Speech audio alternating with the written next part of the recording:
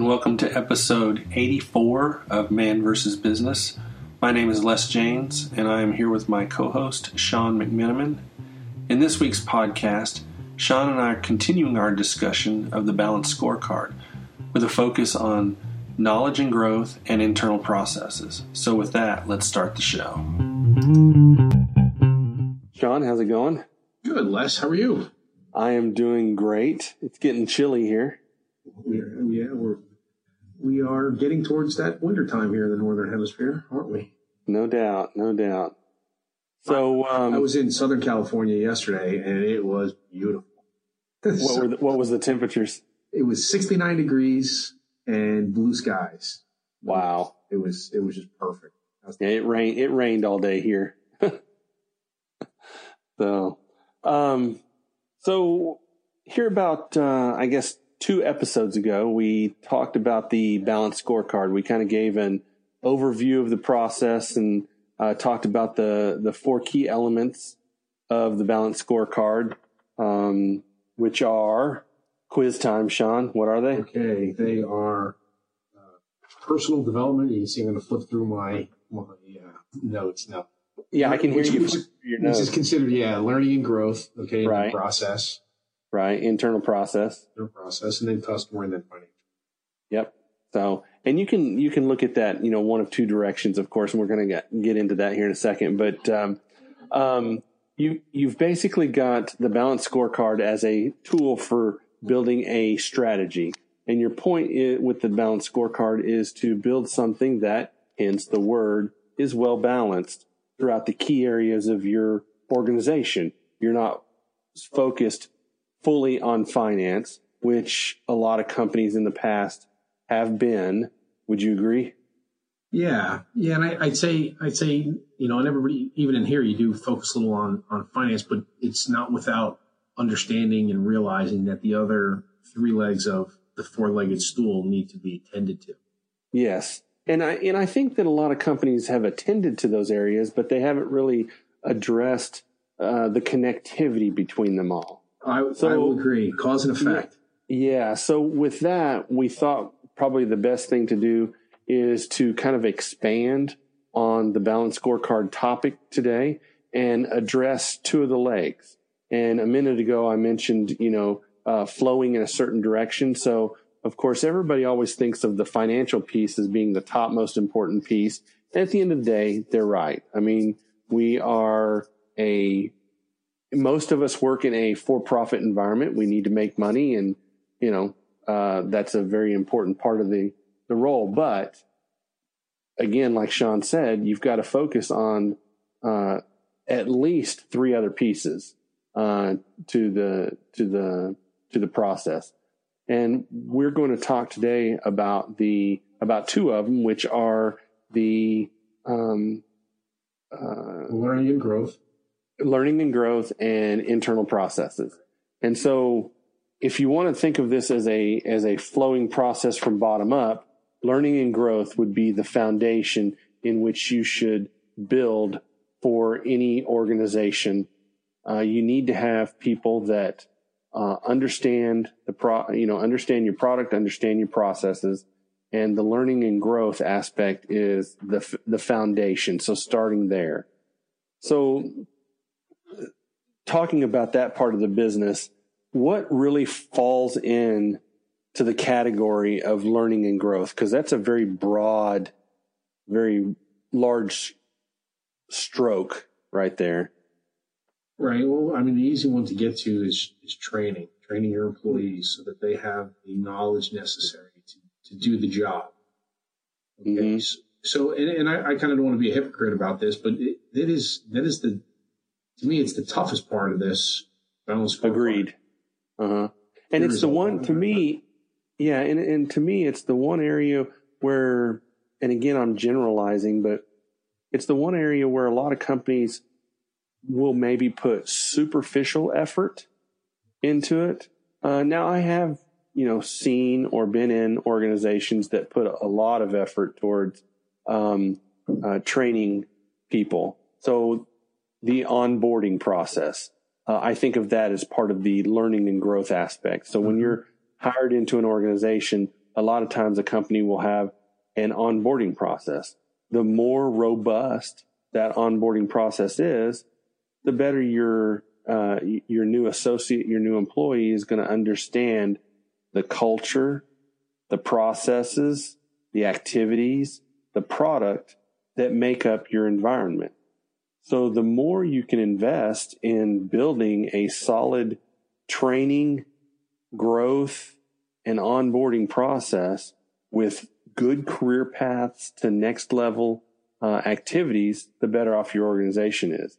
So let's talk about what that might look like. I've seen it done in a lot of different ways. I mentioned one of them there, the onboarding activity, but I've also seen companies that have done internal universities. I've seen companies that have their employees work a certain amount of their time specifically focused on learning something that supports the company. What about you? Yeah, I was going to say the same thing. So working in specific areas for a period of time to understand what each area does, and then shift. Like the first year of somebody being at an organization, to be with the engineers, be with the manufacturing team, be with the purchasing team, so that, if they're going to be a project manager or something, then you need them to go through those other steps that support the job of project management. Right. So and I think maybe where the difficult part comes is, okay, you just hired somebody, you're paying them their salary, and you're not getting anything out of them yet. I was just going to say that's where it falls apart a lot of times. Yeah, and that's where I think that one of the foundations of our or pillars of our presentation here each week is planning and investment. So you really have to bring your brain back into what is the long-term goal of hiring an extra person. If you hire that extra person, it's for the long-term goal of growing the organization and having a stronger team. So with that said, if that's the reason you're hiring this person, or you've got a good training program for whoever comes in, or a new training program for all your employees, it's an investment. When should you do that investment? Not when you need it, before you need it. Yeah. So back to the planning. So if you need a guy or person to run a project, hiring them the day you get the purchase order for the project is not the way to go. Right. I'm on high horse now. Well, because then it's reactive, right? Yeah, it's reactive. And you're really going to do more damage. You're going to do more damage, because that person then is going to have to figure out where to find the resources, who to go to, what are the processes, jumping up into that second layer of balanced scorecard. What are the processes? And then if your processes, if I can jump up there real quickly, if the processes aren't really good, explained, and understood by the other people that are incumbents in the organization, then you're really hamstringing this person that you just brought on. So I think of this as levels of robustness. How robust do you want to make your, starting with the onboarding process, how robust do you want to make that onboarding activity into the environment so that it's extremely clear as to, one, what somebody should know when they come into your environment based on their job titles, based on their involvement in the organization, based on how much you want them to know about your product that you sell. There's a big area of knowledge and growth. You want an engineer to understand the product, but what about a project manager? Would it make sense for them to have a good understanding of the product? You definitely want your salespeople to understand the product, but what about a purchaser? It would be nice if they understood what they were buying. Yeah, why they were buying a component. What are we doing? Yeah, and because with that knowledge, they can make decisions, right? They can actually look for issues and replace a part, or look for a better part, look for better pricing. But that all comes with that knowledge. And one of the process that you lay on top of them too, so that the process should help figure that out. Well, and one of the things that I think I've heard throughout my career is, well, you just need to be here for 10 years and you'll get that knowledge. It's the osmosis training. Yeah, that is the worst way for a company to grow is if you have to wait on your employees for 10 years before they're going to understand, what they're doing and what product they're working. Now, I would say that's not on the process side. Process should be picked up relatively quickly, but from a product knowledge side, you can't wait for people to, hit all the knowledge gaps or activities in a product, and then they've picked it up, like you said, just by osmosis. Oh, you've made a mistake. Now you know. You ordered the wrong valve. Now you know. That's so it's leaving somebody to figure things out on their own. I've seen it, and I know where I'm at now. We're not perfect at this, but we talk about it. We aren't either. We talk to improve it. Hey, you should have asked me. Well, the person might not know to ask or who to ask. You don't know what you don't know unless you've been given some kind of foundation. So what I was going to say to you when you asked, I think earlier, what do you do about this? I think you look at one way to do it is to look at the employees that you have in certain disciplines you have a best person in each of these disciplines. All right, what does that person know? If it did take them 10 or 15 years to get there, okay, break it back down. What does that person know to do his or her job really well? So you know this as the leader, the manager of that person, or where you get it from the manager of the person. When that person has an evaluation and they've got straight A's or excellence or whatever, okay, well, what does that person do to get an excellent in their evaluation?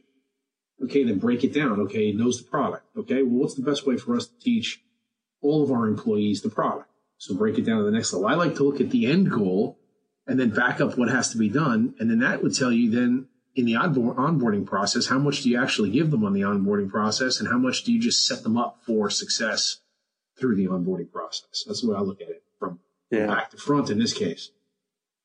Well, and, one of the things that I have a tendency to do is document all of that needed product knowledge in this case. But it can be daunting depending on your line sheet, what all you can potentially sell. Mm-hmm. So I think that can be a daunting task to understand not only the line sheet, but the details that make up any given product or product family. We go back to, in any of these processes that we talk about, you have to have the adult in the room to say, well, how much is critical? What's the 10,000 foot level or the 20,000 foot level? You don't have to get down to the ground level of product design. So, or do you? Well, I was just getting ready to say, I was getting ready to argue with you there because, the old saying, right? The devil's in the details. What gets us in trouble all the time? It's some little gap in knowledge, such as, here we've got, in our case, we've got a power unit, and this power unit's made up of a tank and a pump and some hoses and some valves, and it's all assembled together to do this certain task. Now, you get into the details of the valves, somebody will turn around and go, well, why wasn't this valve set to this pressure relief or something like that? Well, I don't know. We had a gap somewhere in knowledge, whether it be in engineering or whether it be in production activity. So how do we take that little piece of knowledge and make sure that it doesn't get forgotten the next time so that we all don't scramble trying to figure out what the relief setting was on a certain valve before we ship it out the door? All right. Here would be my question. It's those details that get you in trouble. I agree with you. Okay, but here's my question to you then. Whose job was it to set that parameter? I think it's the engineer's responsibility to set it, and then it's the production guy's responsibility to do it. So he defined it in the drawings, and the production guy was supposed to have done it. So now you know where you have to go. If the engineer did it right, then okay, fine, that person did their job. I guess when you and I were talking, you were going to argue with me about the devil's in the details. Right. You have to give people their boundaries to work within, and not give them their boundaries, plus check on everybody else's boundaries. Oh, totally agree. Right. So that's where the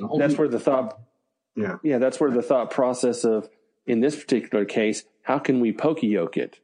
Well, if we had a standard drawing that had this question with a blank on there, when the engineer did that design again, a one-off design, he would look at the template and go, oh, here's the relief. We need to make sure that is calculated, put on the drawing. And then so when the guy goes and sets it, he should be reading the drawing, check the drawing that he did it. And there you go. You've now done a decent job of poka-yoking that process. Right. So that's part of the learning and growth. So everybody's learning. So I guess when we talk about this, it's not just the foundational employees learning and growth. It's the company's learning and growth. The company has to, as a whole, vertically learn and grow with what is being done as the outcomes of the individual workers and the process. Since we're going to combine both process and growth in this one discussion here, I like the idea we can jump up and down back into process because you talked about learning, so the person's supposed to think, but then there is a process check with the engineer and the production person that poka-yokes it so that it doesn't get missed. Well, and so that's what I'm saying. Now you've got a scenario. This is a kind of a good example to work through, because you really would like it to where leadership is not necessarily asking the question when the learning happens. It shouldn't be up to somebody like myself to walk in and go, oh, you found a problem? What are you doing to make sure that it doesn't happen again? Right. The smart people in the room should be able to say, oh, we found a problem. Hey, what's the best way to make it to where this problem doesn't happen again? Oh, well, if on our standard drawing, we had this note there with a blank line that said, address this next time we did this, we've now fixed it on that side. And we have a process in place that says on the production floor, they put a check mark next to each note that they've read and that they've done it. And so that when it gets inspected at the end, you can see that the checks are made, so it should be set. Now, again, if it gets out the door and it wasn't done and all that happened, then you've got to really start to point your finger away from the process and start pointing at people.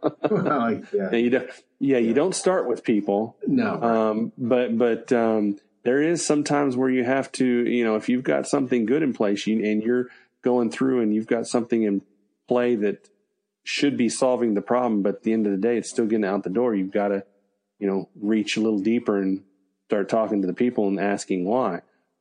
Sometimes you find out, well, that doesn't make sense, or that I didn't understand what you meant, or, I didn't get trained on that. I just started yesterday, whatever it is. Right. And, hopefully that one's not the case, but and this is a vicious circle about, what have you set up for either new employees or existing employees for continuous. Right. So knowledge and growth is definitely one of those areas that you can invest a lot of energy and resources in. So, utilizing the Boy Scouts motto of many hands make light work, you really need to get a lot of people involved in developing a robust knowledge and growth based,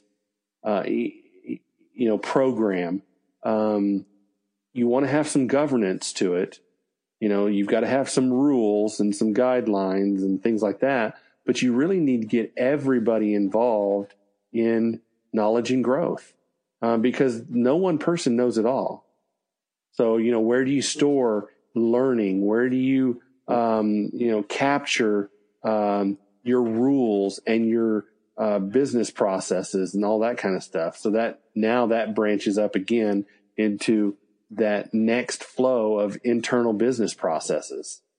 So we said we were going to talk about both, two legs of the balanced scorecard process. The second one is, internal processes. So Sean has mentioned, some things about internal processes, but really what we're talking about internal processes are, what is your structure for managing your business processes within your environment? Do you have a quality system in place? Yeah. How do you get work done? Yeah. And do you have a quality system in place? Do you have proper documentation? Does the documentation represent current state, or did you write it 20 years ago and you haven't touched it since? Not good. Yeah. And I know past places that have done that. They wrote a manual, 10 or 20 years ago, and, they just show it to customers, even though it doesn't necessarily represent, current state. So you want good internal processes because, again, that's your connection downward to your learning and growth, but it's also then your connection upward to satisfying the customer.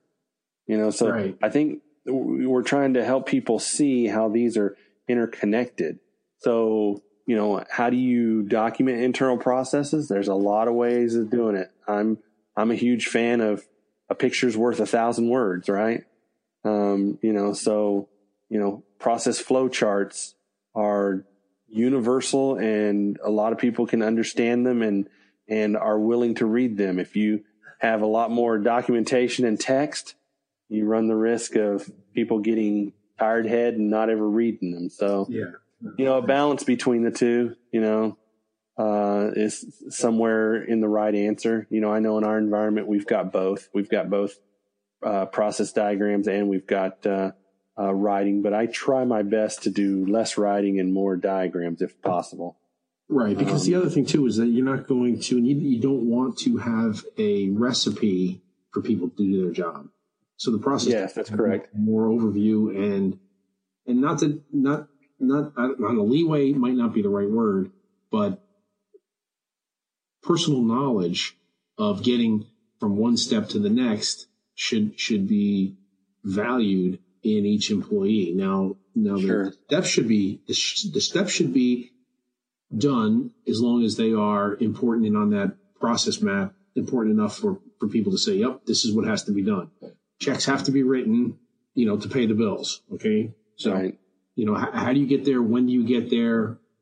Is it at midnight you get there, or is it at 6 o'clock in the morning? So these things shouldn't be scripted to such a detail that the person is just kind of a robot going down the path.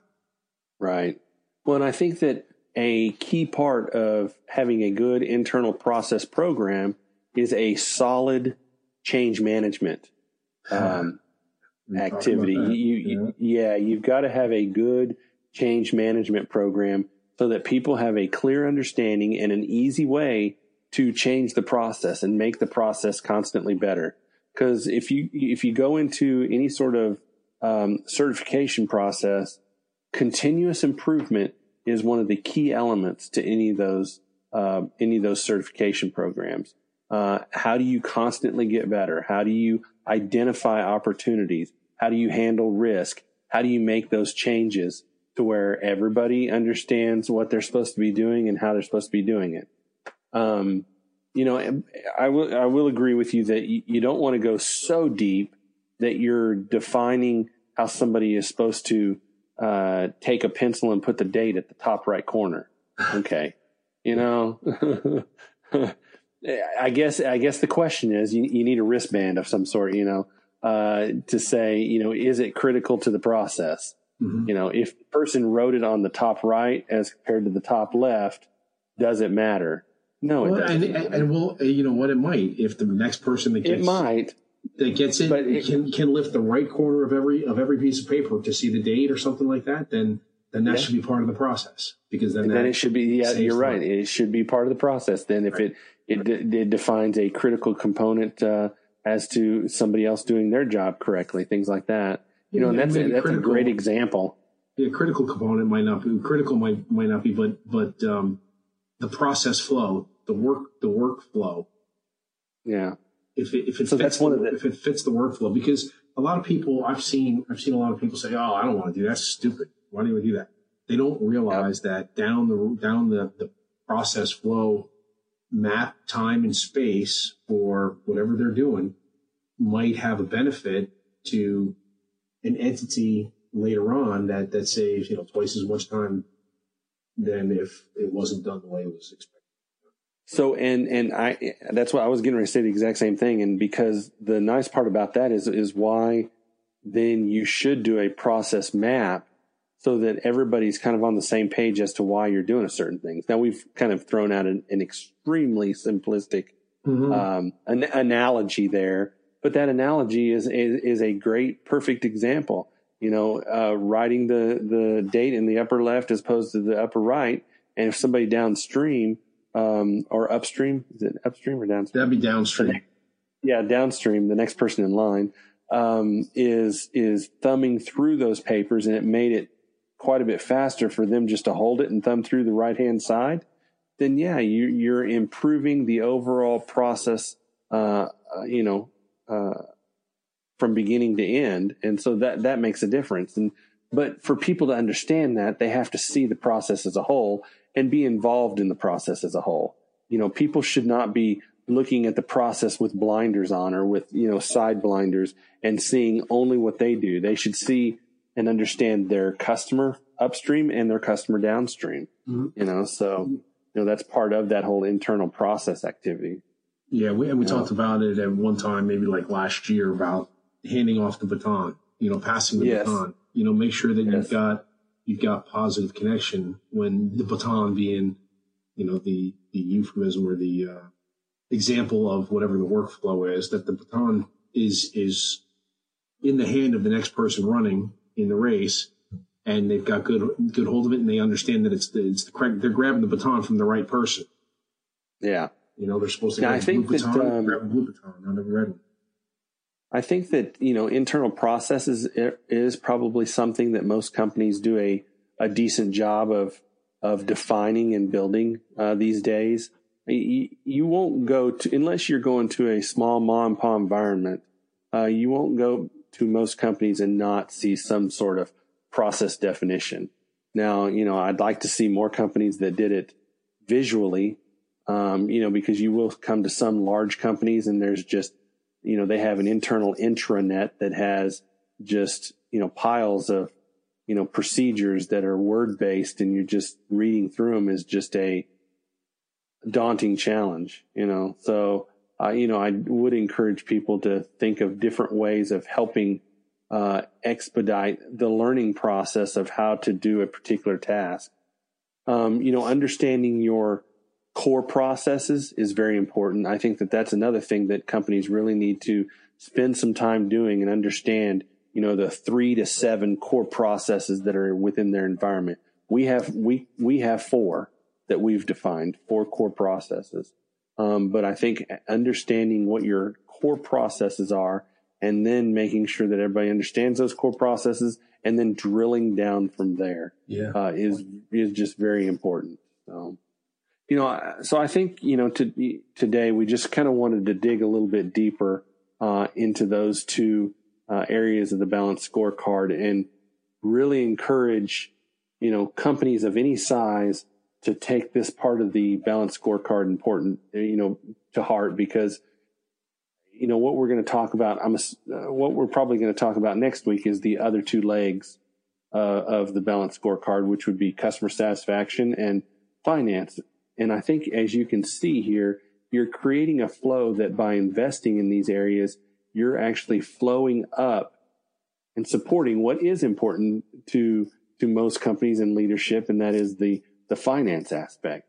But sitting at the finance side and just hoping, like we've talked about before, that not being a strategy, hoping that, the finances will all work out and you're not putting anything in place to help make sure the finances work out, is not a very good strategy. So, we just wanted to touch on these 2 components and put a little bit more meat to them.